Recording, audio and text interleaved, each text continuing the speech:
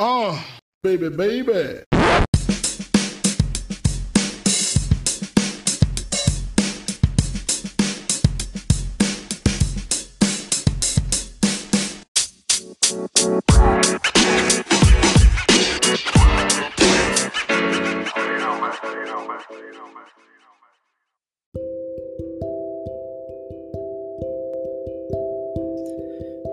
Good evening. It is October 2nd, 2020. This is your boy, the Notorious Essay, aka Steve Anderson, aka I don't know what to say anymore. So today I was hoping to talk about the Electoral College and to give people a rough understanding of what it is and why it's important, but for today I think it's important for historical purposes to document that the President of the United States, Donald Trump, has tested positive for the coronavirus, COVID-19, along with the First Lady of the United States. And as of this recording, he is off to Walter Reed Medical Center to be examined. And from what I've heard on the news is that he's also been given an experimental either cocktail of drugs or some sort of antibody, like blood or something like that, because clearly, as much as we like to believe that this is a reality show that we're all stuck in, this is still a serious moment for America.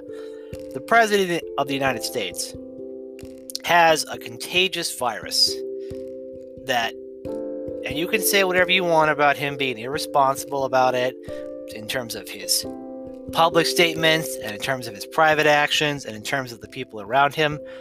All of that is true, and all of that is fair criticism. But now that the virus is inside of him, and with his particular age and health conditions, it could be serious. We have to understand that the president is, in fact, a mere mortal like the rest of us. And for all of our dislikes of him and his policies, nobody wants to have the coronavirus, and it shouldn't be wished upon anybody for political gain. And you know, there are plenty of people who are hypocritical about this and people who would love to point out the faults of others, but just know that there's people here, that they matter, and that you need to stay safe and protect yourself from the virus. Until we can find a vaccine, really the best that we can do is sort of just live our lives in the safest way possible. So this goes out to POTUS and FLOTUS. I know we have to agree on everything, but nobody wants you to be sick, and we hope for a speedy recovery, because being sick is no fun. And when the constitutional order is in question, it's better for it to not have to go down that route. So, Mr. President, Mrs. First Lady, hope you're both doing better.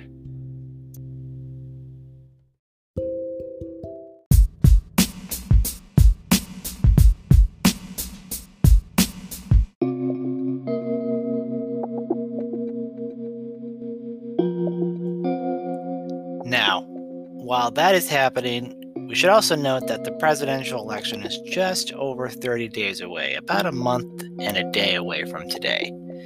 And as you continue to watch news coverage and as it gets closer to the day, you're going to start hearing a lot about that wonderful American invention that people love to hate, the United States Electoral College. And for those of you who aren't familiar with it, I can go ahead and give you the quick Wikipedia definition of it, and then we can go into a little bit more of why it's so unique and how, when you put in the proper context, people like to hate on this system, particularly because of the whole popular vote doesn't always pick the president type of deal. But hopefully, as we go on later throughout this podcast, I hope that you'll get a sense of why it is the way it is, and if you know where it's coming from, you might be able to understand better why we have it and how, if you do want to change it, there is a process for it, but it's not the process that many people currently have in mind. So, with that being said, what is the Electoral College? I'll go ahead and give you the definition. The Electoral College is a body of electors established by the United States Constitution, which forms every 4 years for the sole purpose of electing the President and Vice President of the United States. The Electoral College consists of 538 electors and an absolute majority of at least 270 electoral votes is required to win the election. Article 2, Section 1, Clause 2 of the Constitution requires each state legislature to determine how the electors for that state are to be chosen, and it disqualifies any person holding a federal office, either elected or appointed, from being an elector. So, basically, the Electoral College is the formal process in which the president and the vice president of these United States are selected. So in November, you'll go out and vote for the president of your choice, right? And then when the election day is over, the votes will be tallied, and the popular vote winner of your state will likely receive all of the votes from that state. Now, this doesn't mean that if you live in, for example, Illinois, and several million people vote for Hillary Clinton and several 100,000 people vote for Donald Trump, just an example. The numbers will be larger, but we'll go with Illinois because that's where I live, right? Illinois has 20 electoral votes. That is the combination of our 2 senators and our 18 congressional representatives.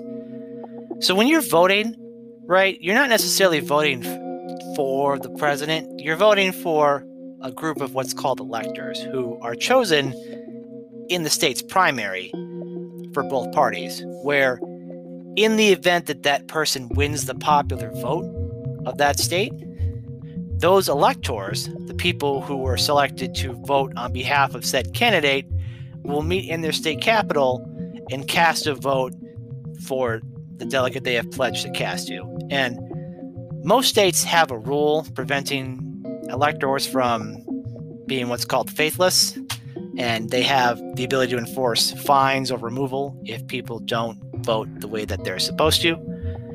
And in most states, they have what's called a winner-take-all system, so that if you win Illinois by 3 votes, 3,000 or 300,000, you get all 20 electoral votes.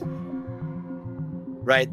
Some places across the country are different. Some have it broken down by congressional district, but most places in the country have winner take all. And the idea behind this is simple, is that if the person who wins the state takes all the votes and the state has a lot of votes that are needed, right, it's going to incentivize candidates to go to that state to win those votes.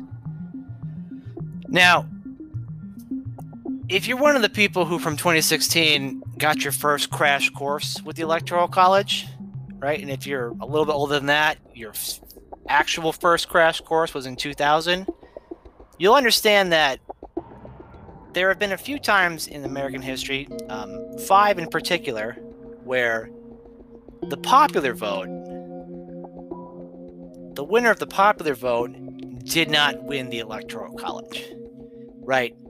And the general consensus among people who are critical of it is that the popular vote is the real, quote-unquote, will of the people, and the Electoral College is just some old Kafka-esque system in place that is designed to dilute the will of the people and designed to protect states that, let's face it, that we don't agree with, right?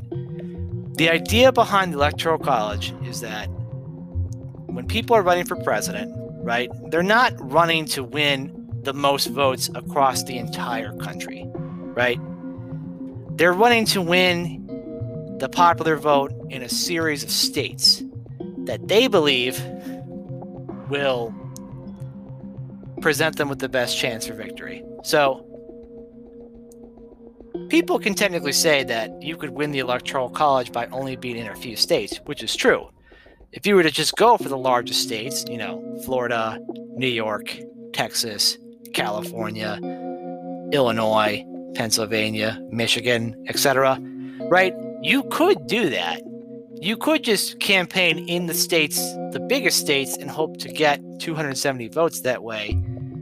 However, it's not as simple as that, because trying to win both California and Texas up until recently has been very difficult, right? As the two states in particular had been dominated by one party or another. With California, used to be a Republican state, now consistently votes Democratic, and Texas, a Democratic state, now consistently votes Republican. Obviously, demographic changes are coming to certain states, i.e. Texas, but as of now, based on how most people consider the votes to go, Texas is still a red state. So you can't just go into the big states and just win those straight up and then hope to take the presidency. Most of the time, there are states where Democrats traditionally win and Republicans have traditionally won. Since polarization has increased, and if you look at the results since the year 2000, which you can if you go to the handy website 270towin.com, where you can learn all sorts about the Electoral College and how particular mashups work. What you can see is that since the year 2000, in terms of elections, the same few states have voted either Democrat or Republican, with a couple switching off in between.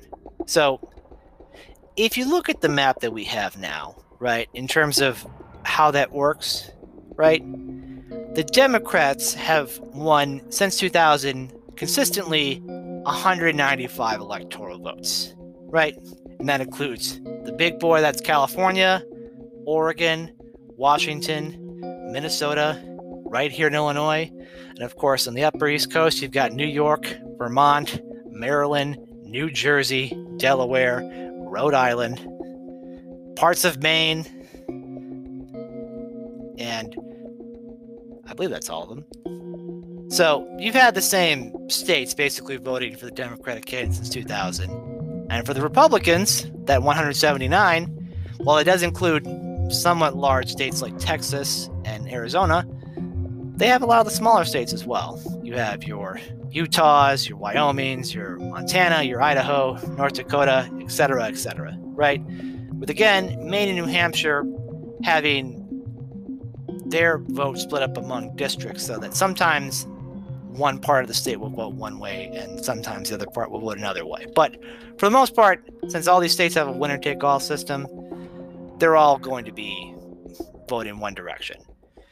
Now, that means that a few states have flipped between the two candidates over time. So these are the infamous swing states, as they're called, states where the popular vote for the president has switched between the two over time. So what we have in terms of these states are states that are, for the most part, white dominated, but growing in diversity, right? And then you have some places that are getting smaller as the population has shifted over time. So these states, which are the swing states as we call them, are Nevada, Colorado, New Mexico, Iowa, Wisconsin, Michigan, Indiana, Ohio, Pennsylvania, New Hampshire, Virginia, North Carolina, and Florida. So these states are all very critical for both presidential campaigns because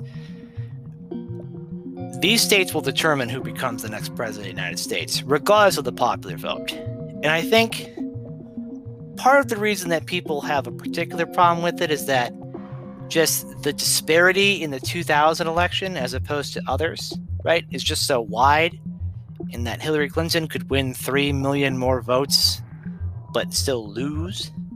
That just drives people insane, right? And I get it, right? If we're thinking in the context of the presidential election is the same as every other election, then of course we're going to be upset that the idea that the person who didn't get the most votes didn't win, right? That just doesn't make sense. So what is this cockamamie system we have in place, and why does it pick somebody who doesn't win the most votes?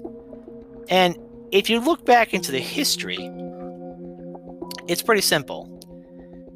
When this country was founded, right, there was tension between the larger and smaller states as to how, if they were to become part of some sort of unified national federal government, how are they each going to have concerns addressed that one isn't going to dominate the other?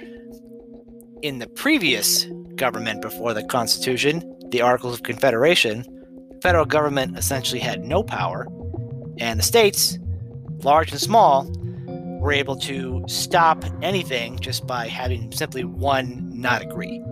So the idea that that system could have lasted beyond where it did obviously meant that they had to change the system.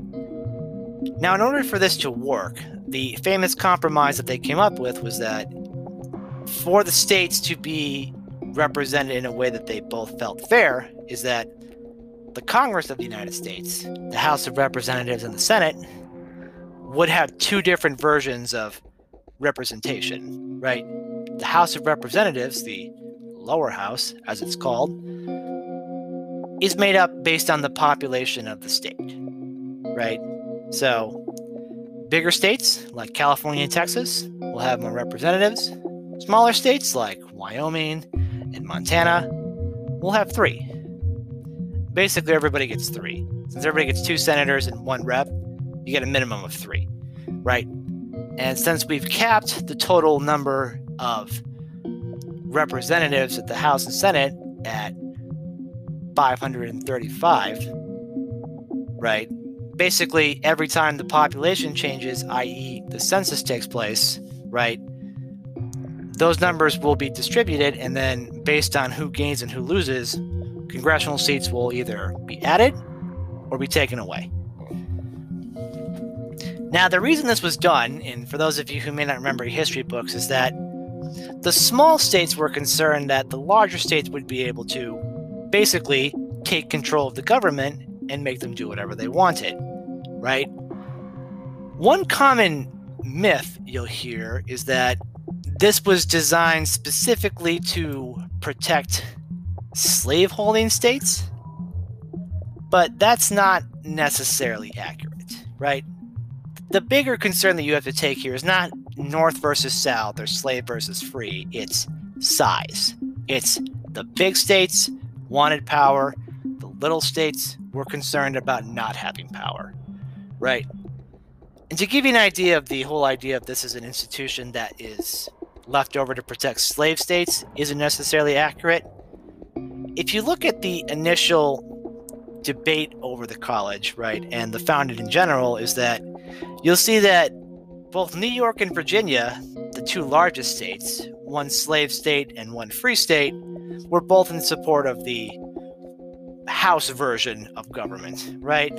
But the smaller states, your Georgias and your Rhode Islands, also a different slave and free state, were smaller and wanted to have a form of equal representation for both of them. So, and we can talk about things like the 3/5 compromise and how that was done to help give them, the slave states more representation than they maybe deserved because they were trying to, have slaves that couldn't vote and also have them count for population purposes. But the Electoral College didn't necessarily defend slavery, as it did basically become a product of states that had slavery in it, right? Both large and small, right? And this is going to become a key point of tension, is because there's always been this case of the popular will, or sometimes known as the mob, versus the institutions and the smaller individuals who may not have the numbers to get what they want in a pure democracy, right? The whole reason this system is put in place was to give the states a buy-in, to say the big states will have one part of Congress where their numbers will be reflected, and the other part, everybody gets an equal share, right? And over time, we've made adaptations to this based on new information, as in if we have new states come in, as in if we do not like the original way of electing senators, which was to have the state legislature pick them, we changed that with the 17th Amendment to allow us to vote directly for senators. So it's not without precedent that in American history, there have been parts where certain representatives are picked by other representatives, right? This is kind of how a republic works, is that the people will vote in particular representatives to represent them in government, and then in some cases, those same government officials will then pick other government officials. Now, if you think this leads to corruption, you're absolutely right, and that's exactly why we have the 17th Amendment in the first place, was because legislators were taking bribes and people were getting picked that may not have been the best. So we've amended the Constitution, right? It's not an easy process. It's designed to be hard because they wanted something to last that wasn't so susceptible to change based on, the current popular mood. You can say that it's too small in terms of the fact that there's only 435 representatives for the House, meaning that between California and, Wyoming, that there's a disparity between the two, right? And some people will see that as a bad thing, right? You'll often see that the primary example that someone would give to change the system is that comparing California's electoral vote system to Wyoming's, right? One of them has 40 million people. One of them has way less, right? However, they both have 2 senators, right? And to many people, this is unfair because why would a state that's so big and has such influence have, quote unquote, less power per vote than Wyoming does? Which, when you think about it, is a ludicrous idea. The idea that Wyoming is going to be the one that people flock to and California is not. And again, this is no disrespect to Wyoming, right? Never been, would like to go at some point. Great state of Wyoming. Holler at your boy, Notorious Essay. I'll do a podcast from there if you ask me to. But the idea that California has such an inferiority complex over this, it just makes me cringe because, you're California. You're the largest state in the nation, right? You're one of the largest economies in the world, nonetheless, in the United States alone, right? Yes, if you calculate the amount of people per vote in California with the senators versus Wyoming, you're probably going to see that the Wyoming vote is quote unquote stronger because there's less of them. But again, I would like to reference the point that there are less people in Wyoming than in California, right? And the primary concern probably just has to do with the fact that Wyoming votes traditionally for the Republican president and California has voted for the Democratic president. And it's been on the losing side of that twice since 2000. So why are they so concerned about it, right? Why is there this whole sudden rush to get rid of the Electoral College, right? Well, it's not sudden, right?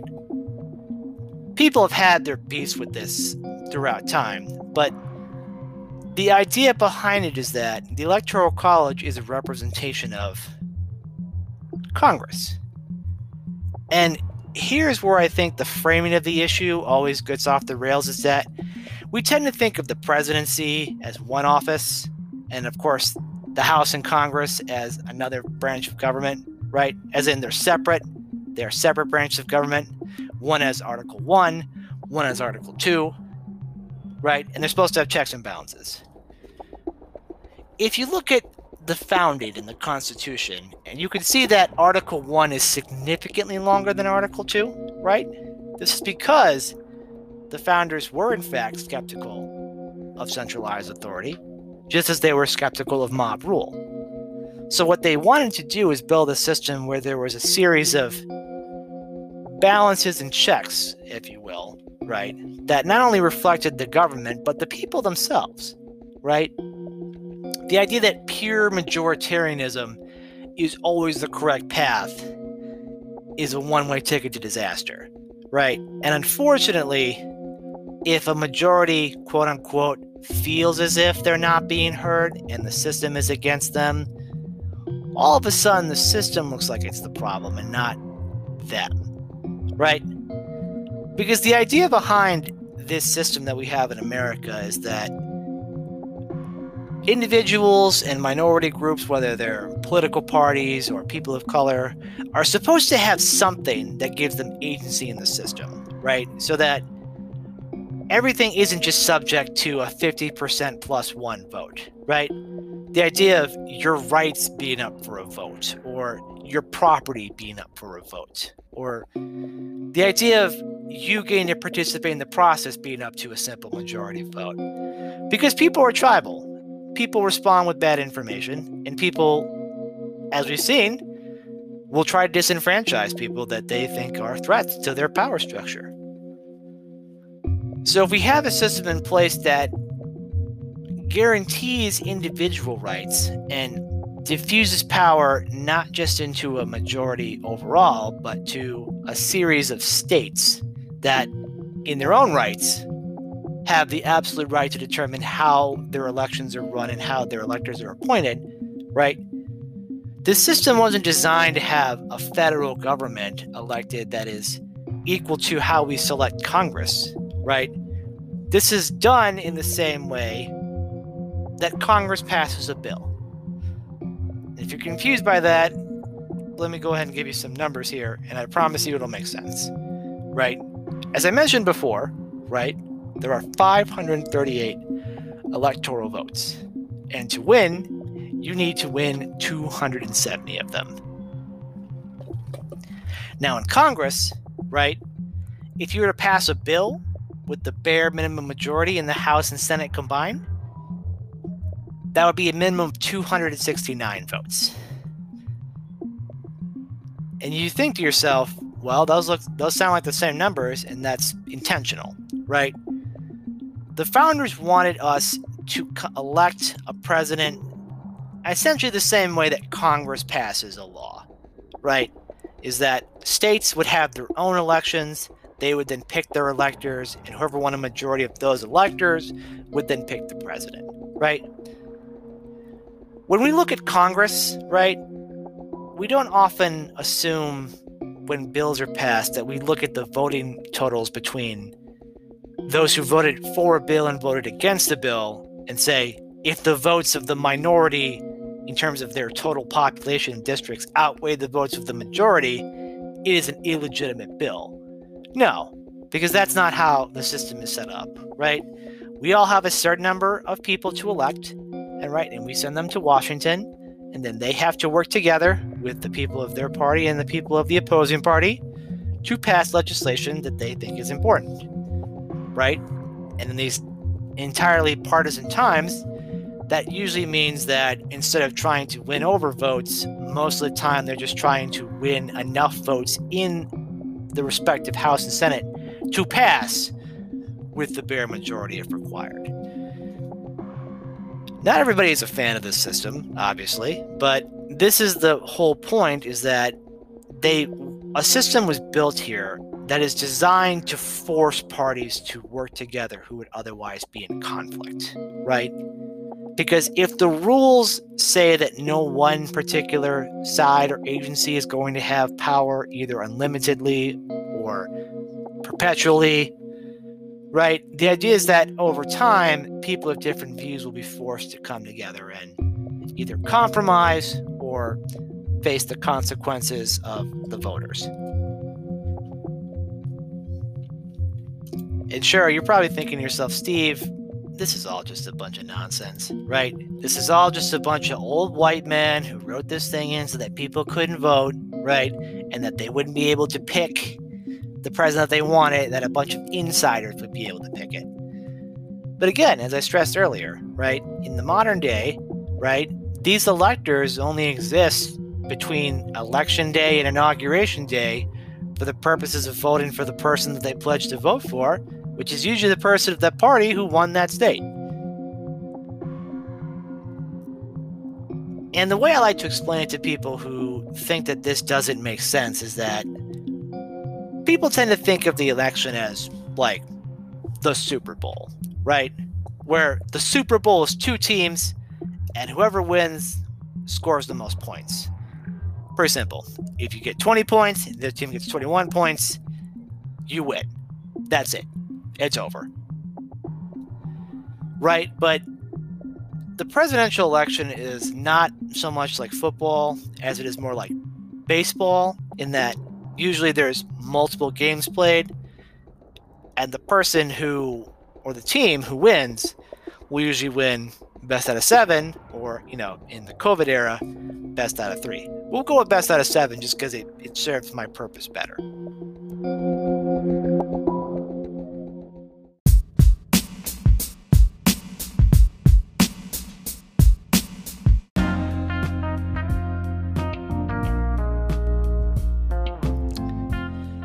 So imagine it's the World Series, and we have Team Red versus Team Blue, right? Can't get any better than that.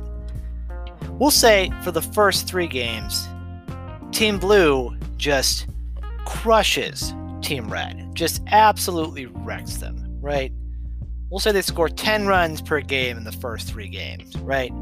So Team Blue, and for those of you who aren't aware of what the World Series is, it's the final series in baseball, and I can't believe I have to explain that to anybody, but basically 7 games, whoever wins 4 games first wins, right?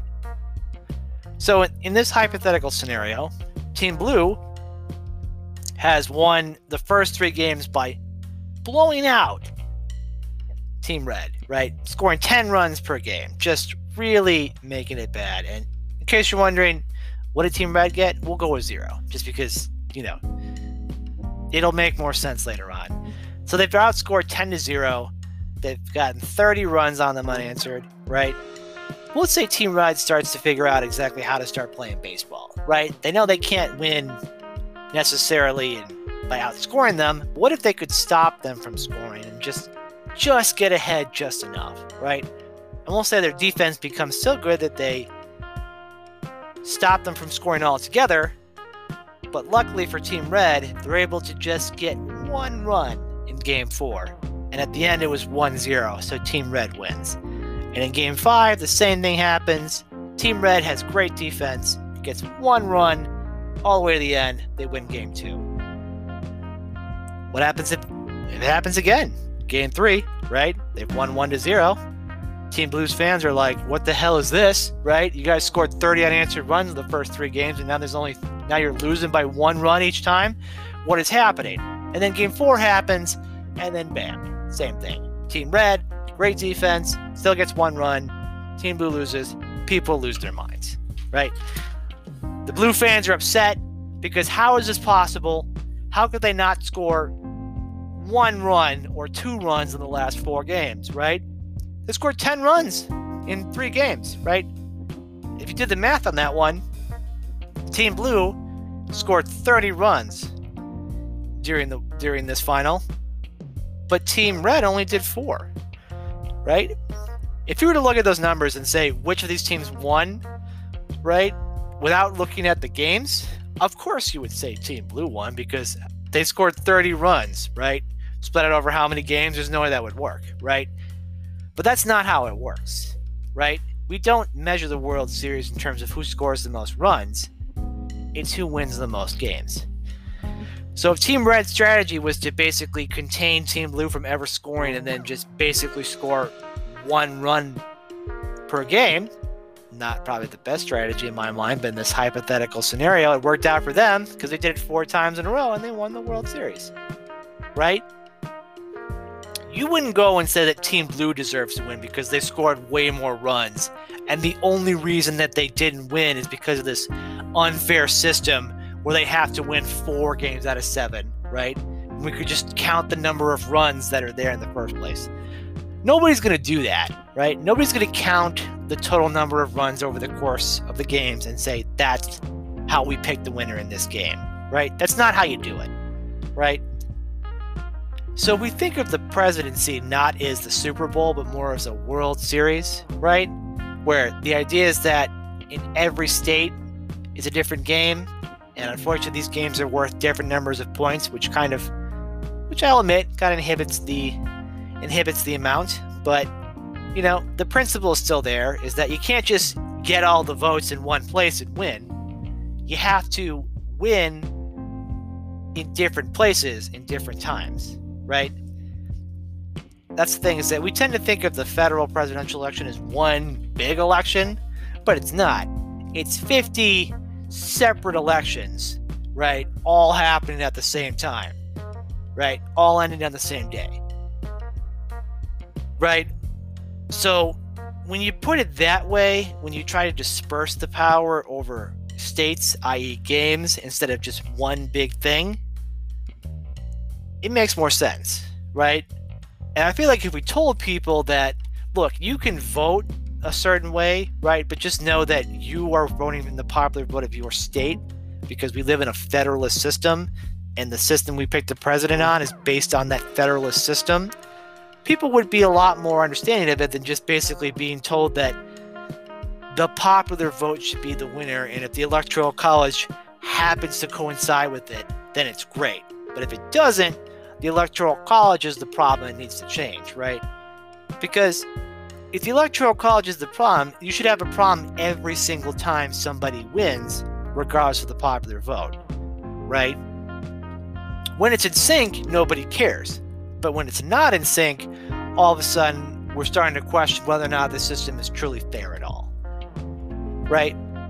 And there are people who want to change this system. And quick plug here, if you want to learn a bit more about it in a, what I would say is a very, of the documentaries there are available on the Electoral College, this is probably the best one. It's called Safeguard, an Electoral College Story.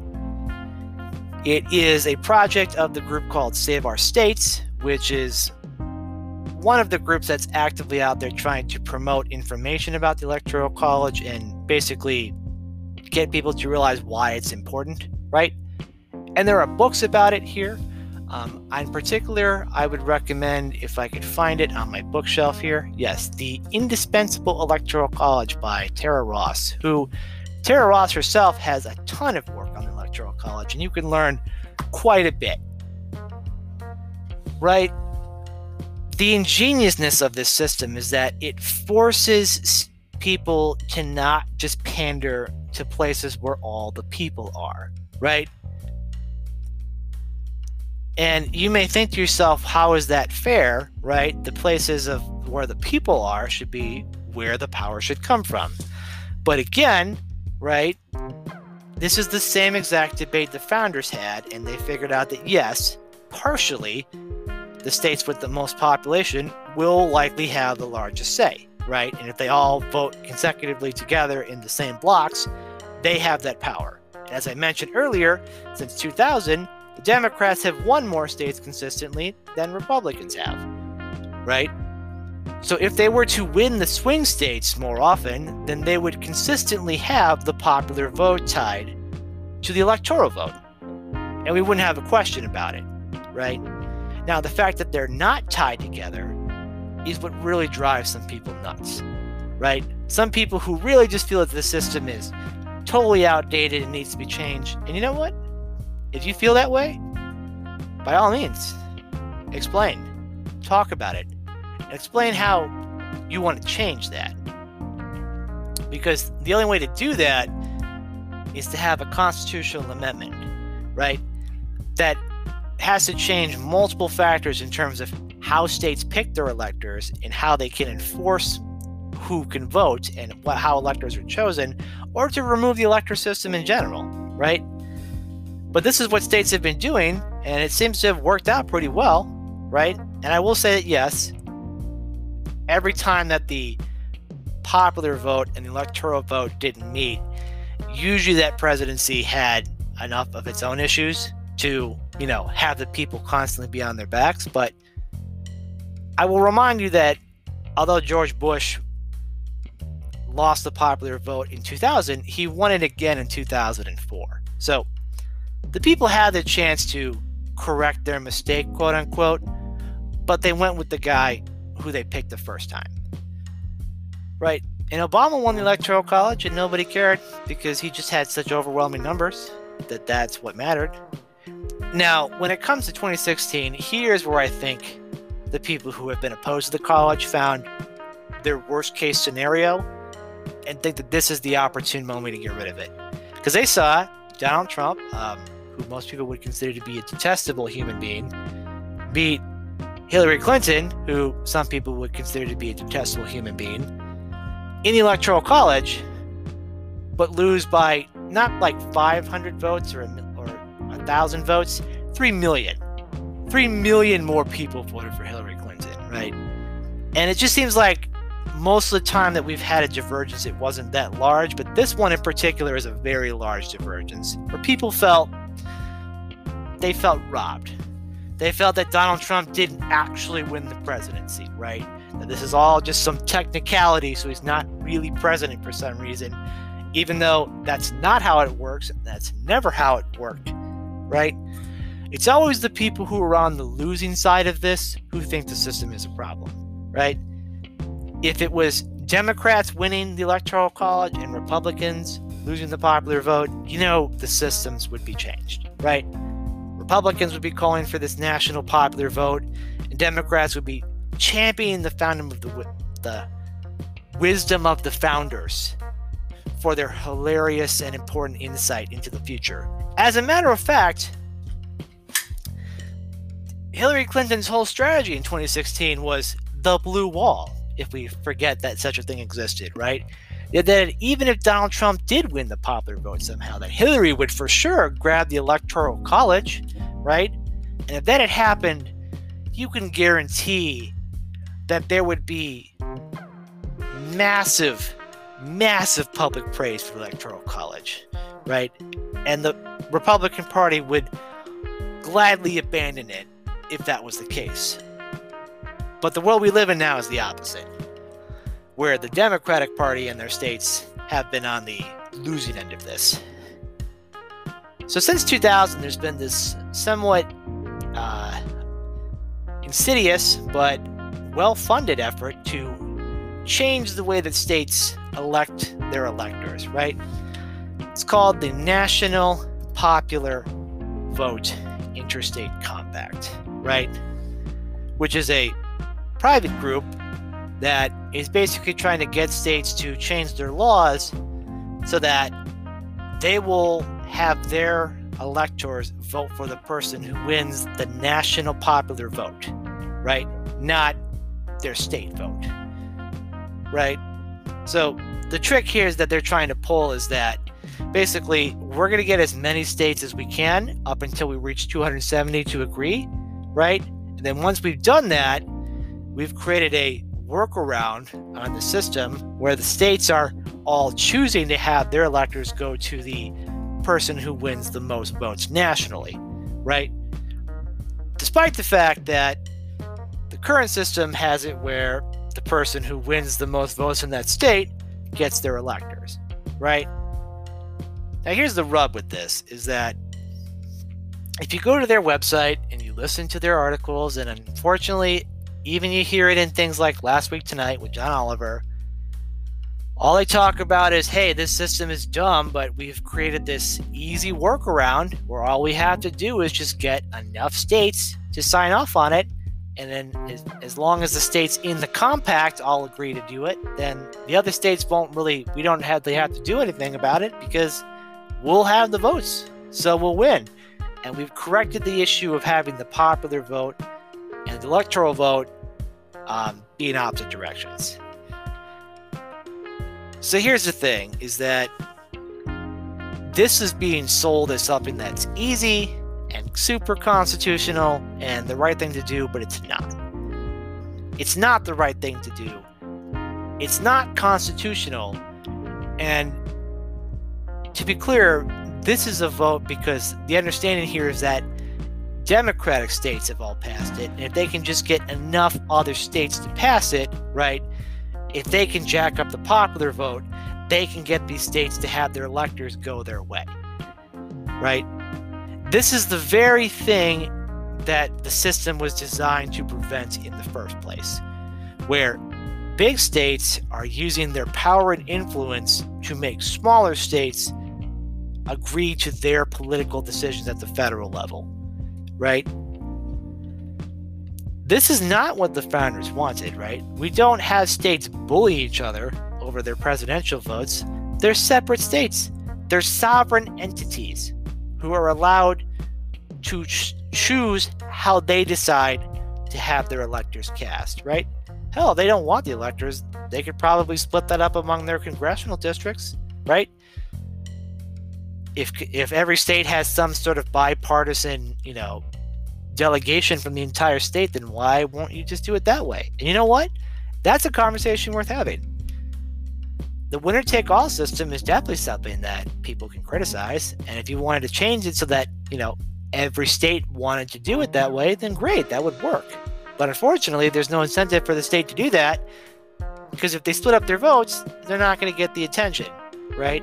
As opposed to winner-take-all, where they can bank on one candidate either wanting them consistently or knowing that if they're on the fence enough that they will get the attention of both campaigns, right? They will get the influence and the power and the money, and their people will be courted to later on, right? And you can say that's a problem, right? But would it be any different if this national popular vote compact was in place? No, right? The assumption here is that everything will stay the same except the laws will guarantee it to vote one way. And the NPV way is the way of the Democratic Party. And I'm sorry if that sounds like I'm being partisan. There are Republicans who are probably in favor of this. Not a lot, but they're aware of that their political power is in part due to this unique system, right? And they focused on this system, right? This is the system that they've used and mastered to get what they want. And yes, you can say that over the last few years, the Republican presidency, only Bush in 2004 has won the popular vote, right? And if you want to take that as the majority of the country doesn't support the elected leader, you can if you want to. Why you would frame it that way when it's not even the way how we actually elect people or pass laws, right? Is just so, it's hypocritical, right? They talk about wanting to protect the rights of the states, but things like this don't, right? The system we have now protects states because it allows them to choose where their electors go and how they vote. And as of now, they've all decided that the popular vote winner in their states gets all their electors, right? Can you imagine a world where, again, just to give you an example, George W. Bush, the Republican conservative, wins the presidential election and the popular vote, and those same states that have agreed to that will then cast their votes for the president, even if their people didn't vote for that president by a substantial margin? How is that better? How is betting that states are going to, win all the time or be in the winning party, which there's no guarantee that they will, right? How will that make them feel like they have a say in the federal government?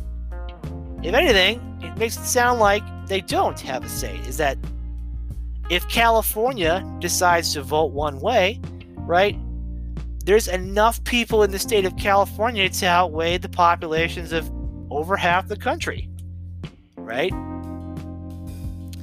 And California's answer to this is probably sucks to suck, right? We have the people, we have the votes. That's your problem, right? So if the Senate, right, the Senate that we have now is made up of Republicans, and the population of those states is far less than the population of the states in the minority. So again, you're California, you're Illinois, you're New York, right? The popular states have mostly Republican, mostly Democrats, and then the less popular states have mostly Republicans. But there's enough of them at 2 apiece to help take the majority in the Senate, which again, is its own branch with its own rules and its own designations for how things work, right? And if you haven't gotten the kind of undertone here is that the system is designed for every single part of the system to have some sort of agency in how they conduct their business that all kind of carries on into a larger level, right? Because again, if there's agency in the different levels of federalism, whether it's the individual, the local, the state, up to the federal government, right? If people feel like they have some sort of agency in the process, they're more willing to trust the process and be involved with it than if to say, for example, right? Like if I'm voting for the president and I'm one of 63 million people who votes one way, but 65 million people vote another way, right? I'm just one lonely person in the giant scheme of votes to get, right? But if I'm undecided in a state where there's a couple million people, right, and the electorate is split 50-50, and the rest of the country is also split 50-50, and the way that the popular vote in this state goes will determine who becomes the president, right? All of a sudden, my vote is super important, right? Does that mean that my vote counts more than when it does in California or New York? No, it's still one vote, right? And those states have more congressional representatives than mine do because they have bigger populations. That seems pretty fair, right? And you know what? You can have senators from two different parties be in your state. Illinois had at one point. Not anymore, and probably not in the foreseeable future, but you can. States don't have to be a universal bloc. I should edit that part out. They're able to have agency because they know that their vote actually means something, right? You can say to yourself, that's weak because I'm in a state that isn't competitive and I only get one side of the story and I feel like I should have more say. Well, you can if you want to, right? Like if your state is consistently going one direction, then, you know, the people of your state have spoken, right? But other people will think differently than you. And other states may have different leanings, right? And we all bought into the same system where we were all told that at the very least, you're going to have some form of equal representation, right? So that the pure majority in this country will not have the final say over everything. As we mentioned before, checks beget balances, beget checks, beget balances, right? We elect the House every 2 years so it stays fresh. We elect a third of the Senate every 6 years so that it kind of has more institutional memory.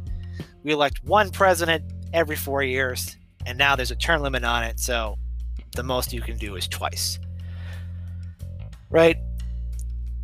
We don't have it set up so that it becomes super easy for a small majority of people to just take power. I know what you're thinking to yourself, this guy is so unself-aware. The Republican Party is a minority who is attempting to take power, right? And yes, under the rules of the system, we have a quote-unquote minority party, as in the total number of people in the country who voted for them as opposed to the others, right, was less.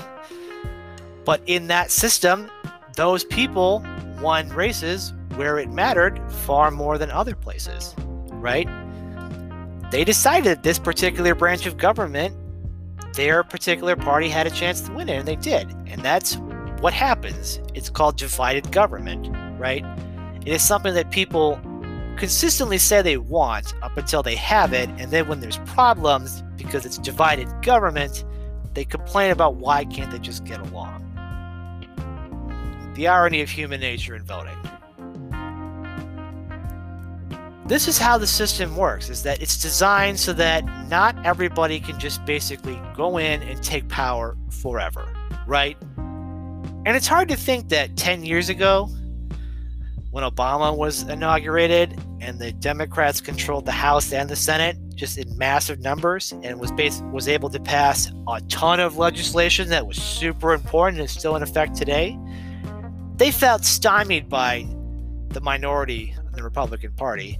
But then the Republicans won the next election and they held on to power in the House up until 2018, right? You know, they had their chance, they took advantage of it, and since then, what's happened? The Democratic Party has adapted. They've grown. They've moved away from urban enclaves into the suburbs, right?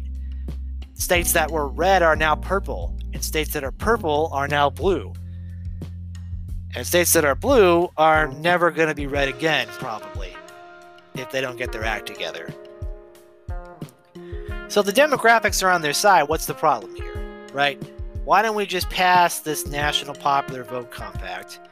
Why don't we just go with the majority, because eventually they're going to get there. And that's the trick, is that eventually the population may consistently turn out to always have the popular vote match the electoral vote, right? This is the ideal system people want.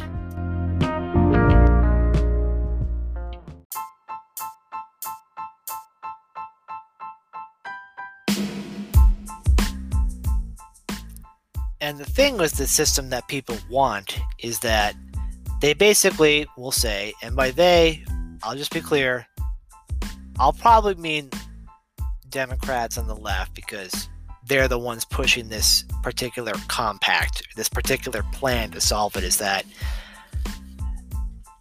there is no scenario in which the people's popular vote should ever be circumvented, right?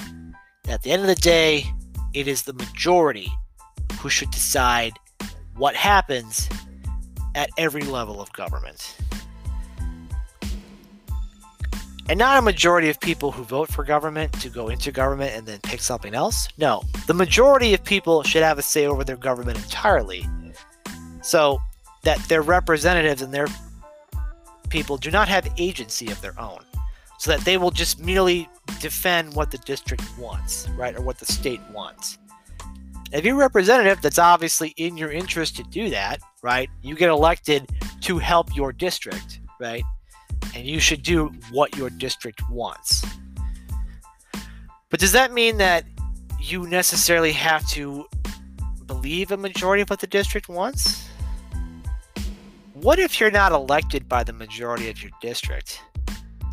Right? What if thousands of people don't like how you act, but the people who do come out and vote consistently, and they work for you, and they work on your behalf, and they make sure that you have the numbers when your time's up, because you do what's best for them and, in their minds, for the district, right?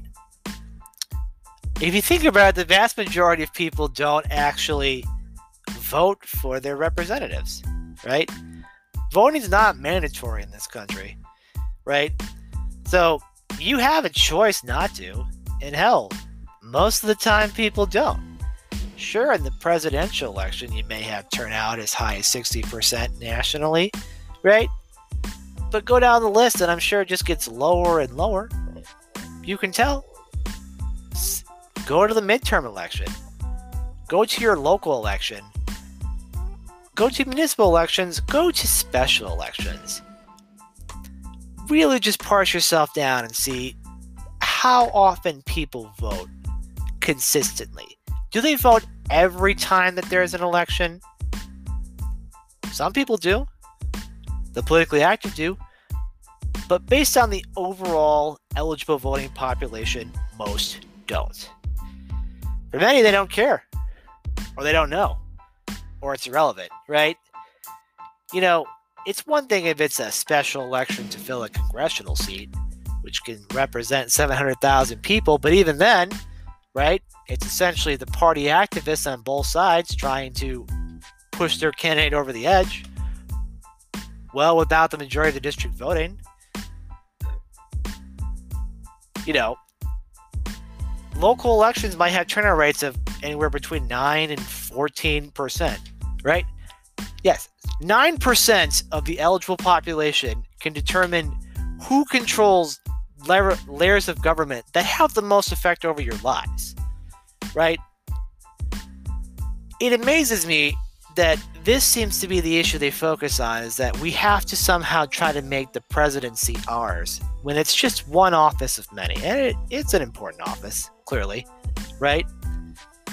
But it seems as if we continually push to where our vote matters less as more important, as opposed to where it matters more. which is at the local level. Because as the pool of voters, of eligible voters, decreases, not because of ineligibility, I just want to make that clear, just because the amount of voters in a township is going to be less than the amount of voters in a congressional district or a state. So there are physically less people present to vote. These are the elections that people should focus on. I think this is what the founders wanted. I think they wanted your local government to be your primary concern, and that the local government and people more interested in government will obviously work their way towards it. But for the person who doesn't deal with this every day, whose primary civic activity is probably voting once every 2 to 4 years, they don't volunteer on campaigns. They don't make phone calls. They don't work for candidates, right? They're the ones at home who probably split their tickets and go back and forth, right?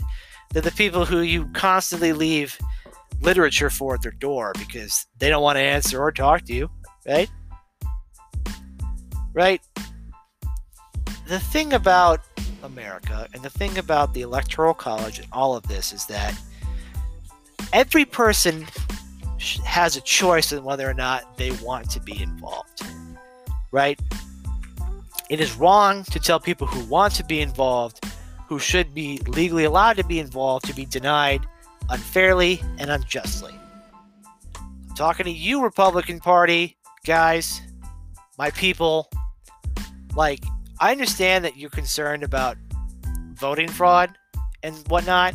I get that, like the integrity of the process, but like, you guys are really coming off as just trying to make it as hard as possible for people to vote, right? And maybe because they're just used to people who constantly vote, who go through the process every time, that when more people want to vote, they think that these rules are stupid and that they just try to enforce them anyway, even when the circumstances do not warrant it, i.e. pandemic. Like, this is why people don't want the Electoral College, because they see you guys trying to make it as hard as possible for people that you think shouldn't vote not be able to vote, so that you'll be able to keep this system in place for yourself, right? Even though it's in your interest to make sure everybody can vote, because most of the time people don't vote, right? This is what makes voting so powerful, is that if everybody was forced to do it, right, it wouldn't really matter how much you cared about a candidate, because if everyone's forced to vote, it's just going to be a popularity contest, right? But in a world where people get to go out of their own way to vote, right? You drive by a polling place, there's no one stopping you. There's no one pointing a gun at you and saying you have to go vote, which is wrong, right? You cannot vote. You cannot care at all. And you can still live your life in this country. And you can still be active, right? You can talk about issues. You can complain about anything as a result of you being a taxpayer, right? But if you don't vote, that's really the only place where you have the most power to make change, right? And if everybody who voted in 2008 voted every election, every year, every time, right? This country would look very different from what it does now in terms of its political alignment, right? If 2008 was the standard every single year, right, then the Democratic Party would be in charge everywhere. And eventually the Republican Party would have to start catering to more voters because they weren't getting enough, right? But the problem is that over time, people just don't care. They don't feel their vote matters, right?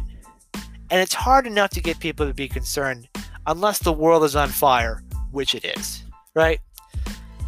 The last cycle and this cycle are going to have extreme amounts of voting, not because people are optimistic about the future, but because they are scared, because they are worried, and because the Trump administration and the GOP is very much concerned with the appearance of having power than having any real principles to go with it. And guys, I get it. We're the rules, guys. Them's the rules. That's why I'm devoting half an hour to an hour of my life to protecting the Electoral College, which wins me no friends, right? Most of the time. but I feel is important because it's supposed to divide power up between us, right? It's supposed to give us agency in our state, in our local communities. And the fact of the matter is that we have very little say over what the president does, right? We as individuals and as a collective mass, unless there's enough of us in the right spots across the country to form that electoral majority, if it's divided in a way we're sure a lot of people don't, but it's not going to stop me from getting elected, that's what they're going to respond to. People will respond to actual electoral incentives. But you have to play by the rules, right? This National Voter Compact, if it ever does go into effect, which I very much doubt it will immediately be challenged in court and thrown out because it's a contract that a state cannot get out of if they don't want to, right? And will force them to go against their constitutional prerogatives. And anybody who's anybody will sue in one of these states, and it will be found unconstitutional. And if you think I'm wrong, don't think this court situation with Trump is just a coincidence, right? The Republican Party, for all of its faults, knows how important this is and knows that the division of power for their purposes now has resulted in them gaining more of it. But it's not a forever thing, right? And much the same way John Adams packed the court with Federalist judges who would help ensure the Constitution in their mind maintain its legal principles, many of these conservative justices on the court now will definitely rule against these measures, right? And they will say, there is a process, you cannot go around it, you must make the hard choices. You must make people engage, right? As long as we're not getting people engaged in the process, it will always feel illegitimate, right? And you can say, it doesn't matter, I don't care, I have very little say in the process, but you'd be surprised, right? Because if that attitude is multiplied over and over and over again, a district of 700,000 people, it does not take a lot to influence it. And let me give you an example from my personal life, right? I was working on a campaign in 2018, had to finish it up there, with my candidate, right? And mind you that, again, this congressional district has 700,000 residents in it. Now, you could break that down by adults and adults who are registered to vote and adults who actually vote, right, in terms of how it matters. But if you think about it this way, right, in order to get on the ballot here, in order to be in a position to be nominated to represent 700,000 people, right, it only takes a couple hundred people to get that process going. And it takes even less to remove competition. And I'll tell you why. Because there were two candidates who filed for it, and only one of them made it to the ballot. You know why? Because the other candidate didn't follow the rules. The other candidate had bad signatures on their ballot. They did not have enough legal requirements, signatures, to get on the ballot, and they were kicked off, right? And all it took was one person filing a complaint after reviewing the evidence to get that person removed, so that in a primary for tens of thousands of people, right, that they would only have one option. They would only have one person to pick from, right? And right there you have the whole point of the fact that one person or a small group of people can make a huge difference. And the smaller it gets, the more power you have, right? But once you have that kind of power, once you are involved in the political game about who gets on the ballot, you can pick who gets in the local offices. You can get people who have access to people who have higher offices, and power begets power, right? Your individual vote is most powerful at the local level, and that is your chance to actually gain more agency, right? And it's hard work, and you have to go out of your way to do it. And it's very time consuming, and it's expensive as hell, right? But if it's something you believe in, and it's something that you understand how important this is for your community and for society and for yourself, if you believe in this system to help people, and if you believe that yes, eventually the people that I agree with may lose power one day, but I trust the system so that when those who disagree with me come into the power, I will still have agency. I will still have a right to express my views. And I will know that the system should encourage the majority to work with me and listen to me than to steamroll me, right? Because if they do, they can steamroll me. If there's a system where the minority can come back into power, they can steamroll the majority, and that process just begets more problems, right? If we force ourselves to work together and to understand that while I am one person and one vote, I am still important. I still have agency in this process, and I will not be drowned out by the vast majority who don't care or the majority who disagree with me, right? It gives me hope to be part of the system, and it should give you hope too. Now you're probably asking, how does that relate to the Electoral College, right? It's because this system divides power that we are able to have these kind of conversations, right? It is to say that we have a republic where we pick people to represent us in rules, and we know there are different levels of rules, and we don't just throw that away because we don't like the results. And I'll give you one final analogy that probably I think sums it up best, and it's another baseball analogy just because it's easy. Home run derby, right? And for me, for All-Star break, this is the actual important part of All-Star break, because I don't care about the All-Star game. Nobody should care about the All-Star game. But home run derby is basically the best hitters go up and they try to hit as many home runs as possible until they strike out, right? Now ask yourself, if someone's able to hit 30 home runs in round one, but can't hit a single one in round two, and one person hits 5 runs in the first round and 2 runs in the second round, you wouldn't say the person who hit 30, right, did better or deserved to advance, right? They exercised all of their runs at one time, right? And they weren't able to compete in the next level of power, in the next position, right? Like, we have a process and we have a follow-through because it works, right? We don't say, hey, I understand you didn't hit any, but you hit 30 the first time and this other guy's only hit 7, so total, so we're just going to go ahead and move you to the front, right? Nobody would agree that that's fair, and nobody would believe in the system if that's what they did, right? But that's what the Electoral College protects us from, and that's what the popular vote is trying to do. It's trying to get people who win a bunch of votes in the first round but can't win enough in the next round to actually win, to basically say, hey, you don't have to try that hard. You just have to do it the first round, and we'll just put it. If that's the case, then create a system where the home run derby is not, in fact, a series of competitions between players who are trying to hit a certain amount of runs, right? Just have everybody hit as many runs as possible, and then whoever hits the most wins, right?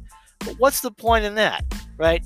The point of the derby is that over time, are you still able to hit home runs, right? And the point of our system is, over more than a few states, are you able to build electoral coalitions? And if you're able to do that, you maintain the wheels of power. And sometimes that means 65 million people pick the president, and sometimes it means 63 million people pick the president, okay? And you know what? If everybody in every district, everywhere voted in every election, based on the numbers that are there, probably Liberal Democrats would be in control of everything. But they don't, because most of the time they don't care, because a lot of their voter base is 18 to 19 years old and honestly could give zero interest about their local elections. But other people do, right? And say what you will about the president, the current president, who is, again, hopefully recovering from COVID-19, right? That the one thing he commands, which is not respect or admiration or knowledge, is attention. Where he goes, eyeballs and ears and cameras follow, right? It has been his whole plan this whole time. Look at me, I'm Donald Trump. Look how successful I am. Look how cool I am. Look how attractive my wife is. Look at me, right? He obviously wanted this so bad. He wanted to be in the one position on earth where every eye would be on him at all times, right? And you know what? Since he's been president, the amount of interested voting has grown massively. The groups that were very low during the Obama years, all of a sudden are raising money like it's no tomorrow, right? Thousands of voters who disappeared after 2009 just reemerged out of nowhere, angry that this could happen, right? Donald Trump has brought attention to the fact that it doesn't take a lot for a certain segment of the population to take control of government, right? And if you were just complacent that the people you agree with would always be in charge, and you just decided it didn't matter anymore, now you know that you have to pay attention every single time to every single election, and it's exhausting, and you have to go out of your way for it, and if you don't like it, it's probably not fun, but it is too important to be left to those who know how to control and wield power all the time, right? You as a citizen, you have to have enough agency in yourself and your fellow citizens to know that, yes, the people who are interested in this in the local parties may have the majority of the say, but if we all get together and decide otherwise, we should be able to do that, right? It won't happen all the time. It doesn't happen every election, but it does happen, and it can matter, right? It is your choice to be part of this. It's your choice to engage with the citizenry, right? And people will say the system we have now doesn't do that, but ask yourself, hasn't it? Has not the elections of 2010 and 14 and 16 not seen a change in the electorate, right? For people like me who knew who the press secretary was in the Obama years, and most people didn't know, now it's everywhere. It's on SNL. It's in memes. It's in constant talking points. It's in the youth who are super upset with what is happening, right? And maybe they now realize that, holy crap, guys, that if we don't pay attention, some people who do not understand the world that we live in now, or live in a way we believe is outdated, right, will have the wheels of power at their disposal. And it can not help, and it can hurt, particularly if people that you think don't understand what the problems are make the problems worse or ignore them, right? But it requires you to be involved. It requires agency. And in order for us to have agency, we need to have some form of power. And the best way to have power is to divide power. And the best way to divide power is to have legal mechanisms that allow us to go through different channels, to have different ways of committing power. Because not every person can listen to every issue all the time, but I can listen to some, but I can pick somebody who can. I can pick someone I believe is competent and trustworthy and will do what's best for me and my family in the realm of government that I don't want to be involved in, because politics is, it can be gross and messy and personal and, again, expensive. And some people will. Some people will go through that because they believe they can help. Some will do it for self-promotion. Some will do it because they can. Some will do it for their own personal gain, frankly. But some will do it because they know it's the right thing to do. And they believe they can help their community and that their community supports them, right? And it's hard to think that the Electoral College affects that. But as long as we have divided power in this country, we'll always have the ability for people to not have to be involved because they don't want to be. But when they see what happens when they don't get involved, they can be. And the same system that allowed those who consistently vote to make the rules will allow those who decide to show up once or twice more often to have their say too. It all leads back to the fact that power in this country is split between the states, the federal government. The federal government is split between the branches, right? And we, the people, have the ability to challenge our local, state, and federal governments, and they have the ability to challenge each other. And yeah, that may lead to conflict, And yeah, it can lead to hard feelings, but it's going to force us to interact. It's going to force us to come to an understanding. In the grand scheme of things, it will force us to adapt to people that we don't necessarily agree with, because that's how we evolve as people, right? Some people we're going to be on board with 100 to 90% of the time. Sometimes it's going to be 70. Sometimes it's going to be 50. Sometimes it'll be 0, right? And eventually we're going to have to come to some sort of equilibrium where we figure out a way where the majority can have what they want and the individual is protected from having things taken away from them. That is the beauty of America. That is the power of the Electoral College, in that it divests authority from a strict majoritarian point of view to the individuals who choose to be involved, split up over space and time and different political persuasions. So that's all. There's a lot more you can research on the topic. Again, I would go ahead and check out the Save Our States page and check out that documentary, Safeguard and Electoral College Story. You know, if you change your mindset about the college from it being an implementation against the popular vote to a way that the system is designed to work as a republic, right? If you think about it, that, just because it doesn't always correlate doesn't mean it's not legitimate, and that it's very easy for the two to correlate. It can be done, but it just has to go through the hard process of doing it, right?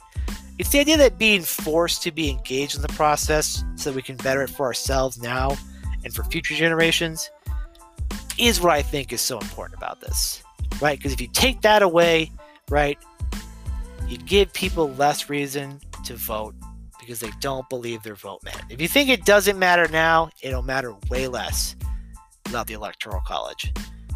That's why it's so unique. So again, thank you to everybody.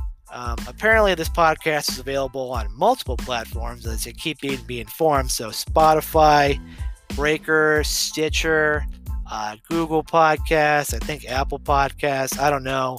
Any place where you can get a podcast, right? You can get this. So please do. I hope everybody enjoyed it. If you find it interesting, great. If you don't, and you want me to talk about something else, like, I'm interested. I like to research things I don't know a lot about and talk about them, if that's something you're interested. Or if you want a specific political question answered in a fair and honest way. As someone who is prone to play devil's advocate, right, I will do my best to go over any topic you want as fairly as I can, and obviously have my own personal opinion. Because if I'm just a partisan hack, there's going to be no point, because I'm not getting paid for this. So, thank you, everybody. Have a wonderful night. Stay safe. And remember, make sure to vote.